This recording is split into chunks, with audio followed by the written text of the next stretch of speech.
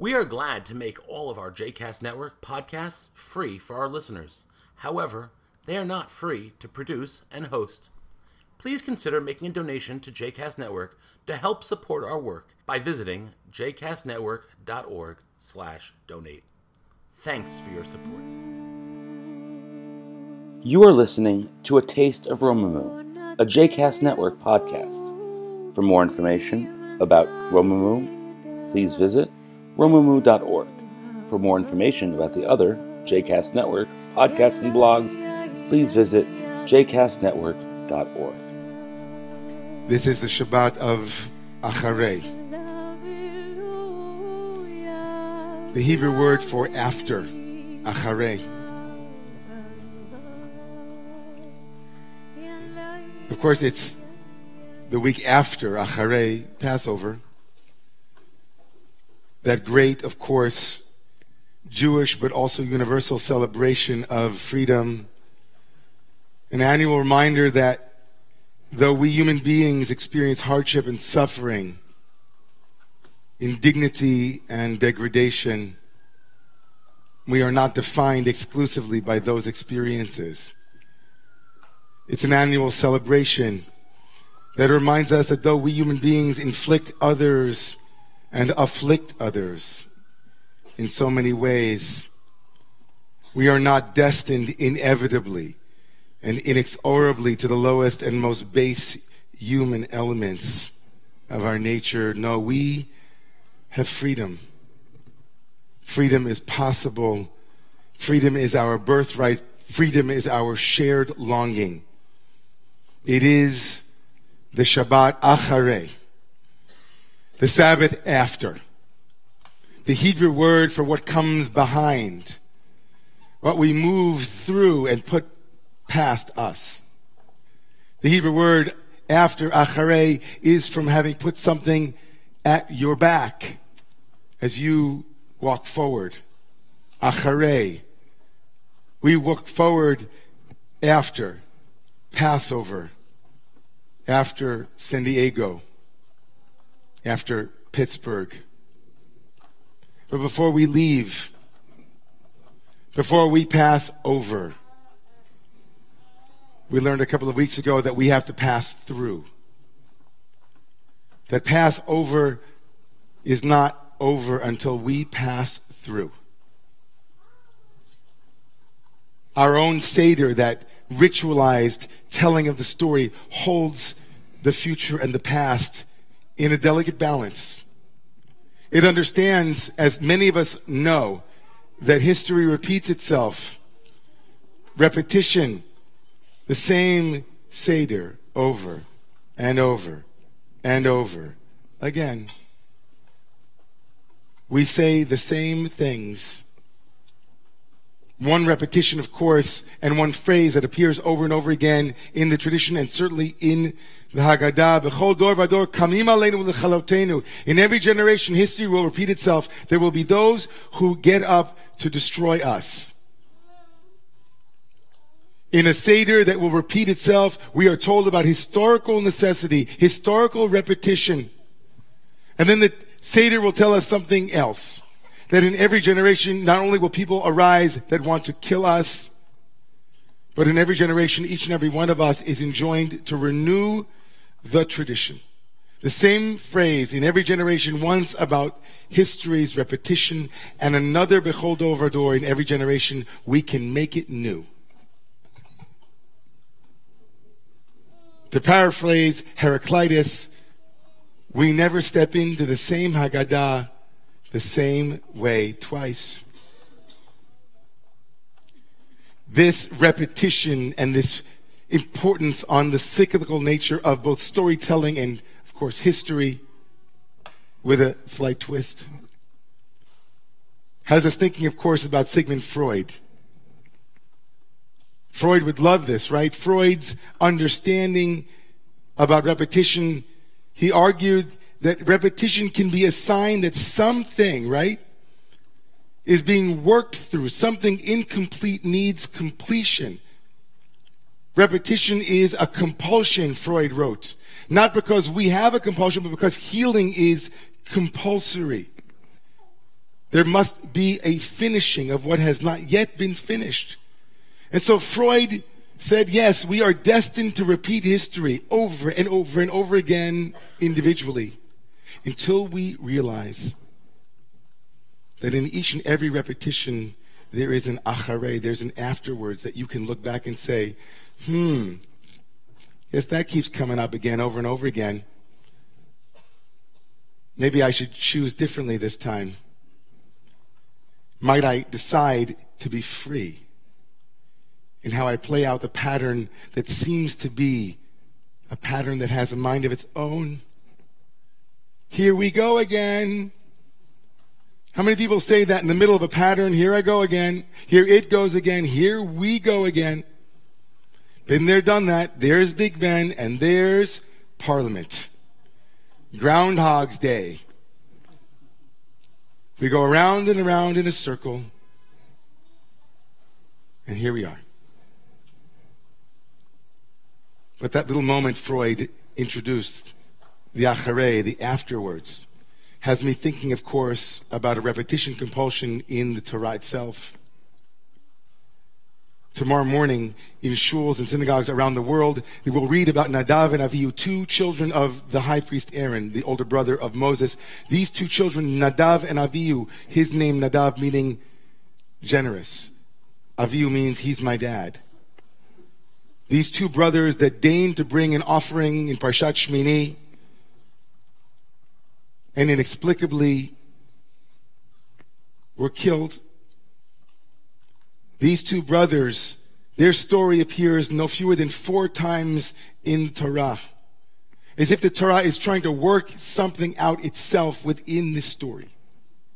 As if the Torah, our own sacred literature, is trying itself to say history will repeat itself over and over again until you stop at each one of these repetitions and ask, what is the nature of this particular time that Nadav and Avihu's story is repeated? So tomorrow morning, the repetition of the story of Nadav and Avihu, the name of the parsha, of course, is Acharei, Mot, after death. A look at this unique repetition might give us some insight also into the unique experience that all of us, to some degree, are experiencing this week in the after death of last Saturday, in the after death of so many targeted minorities and targeted humans. Tomorrow morning's reading, the unique repetition of the story, is the context for the entire Yom HaKippurim, the Yom Kippur, Day of Atonement, Day of Forgiveness ritual. As the Torah tomorrow morning, in the beginning of Leviticus, Acharei Mot, Leviticus 14, will tell us, after the death of Nadav and Avihu, and God came to Aaron and gave Aaron the ritual for the purification and the atonement of the entirety of the Jewish people. On this, the Jerusalem Talmud will tell us something remarkable and troubling. Tanya, says the Jerusalem Talmud, we taught, Lama umazkir mitasan b'yom HaKippurim. Why does Nadav and Avihu's repetition now, in this unique instance, times that they are being repeated, why does it couple their death atonement? L'lamedecha shekeshem sheyom HaKippurim mechaper al Yisrael. To teach us that the same way that the Day of Atonement atones for the sins of Israel, kach mitatan, so too the death of tzaddikim, of righteous ones, also brings about atonement for the world. And on this, a 19th century commentator, the Torah Tamimah, Rabbi Epstein, Yechimiel Epstein, writes, I don't understand how the death of someone can bring about forgiveness for the world. Clearly not a Christian thinker. He says, no, it's not that their death itself brings about a kapara, an atonement, but rather, Kevan shera'a kadosh baruch hu shegemalu lo chesed. When God sees all of the work that is done by all of those afterwards, in the aftermath, in the achareyness, who cry and who mourn and who hold. In that moment, says this Rabbi Epstein, the meaning of the Midrash is, then God says, I will atone because of the love and the kindness that is in the aftermath that raises up and honors the memory of those who died. The kavod zeh hu kavod Hashem, because the honoring of the life of the ones who were killed is itself the honoring of the divine. How would we, in the Acharei week, honor the memory of Lori Gilbert Kay? How would we, in this after week, how would we as Jews, as humans, how would we bring about atonement for the world through our recognition that Acharei, when it is Acharei, when it is after, it isn't behind us. It isn't behind us. It isn't, we've moved on. We can't move on until we have moved it in. We can't move on until we have moved it in to our hearts. What would it look like for each and every one of us to say, it is not acharei. It's not behind. It's right now. It's right here. It's right here. It's right here. What would it look like to honor that this repetition, compulsion, this going around and around and around and again in a circle is begging from us a moment to step outside of this story and to say, how might we change this story? Well, here's the first thing you can think about. If you are someone who thinks that anti-Semitism is only something that happened, I don't know, to your grandparents or your great-grandparents, or something that happens in Russia or in the Ukraine or wherever, upgrade that software. That's not true. If you're someone who thinks that Jewish survival can happen without a recognition that you need to be Jewish and do Jewish, need to upgrade that software. If you're someone who thinks that the only way to respond to what's happening in the country is to get involved politically, and that coming to shul or doing mitzvot or engaging your Jewish identity firmly is not itself an act of radical defiance, that needs to change.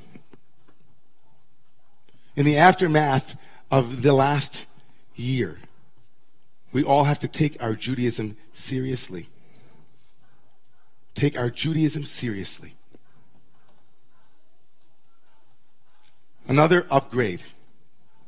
If we think that anti-Semitism is not connected to racism and white supremacy and to ideologies of hate, if we think that it's only about the Jews and not about what is happening in the rhetoric of our country around Mexicans and people of color and every other, we need to fight as strongly for the rest of this country as we do for our brothers and sisters. That's clear. We need to cut the circle of inevitability. Because acharei, afterwards,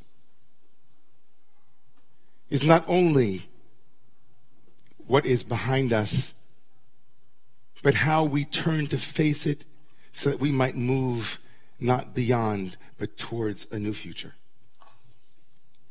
So tonight I ask you, when you leave the synagogue and you are on your way, and irrespective of whether or not you like this dvar, you hated this dvar, I was completely off base, I was right on target, I really spoke to you, I didn't speak to you at all. You're so happy you came tonight, you wished you had never set foot in here. I ask you one favor.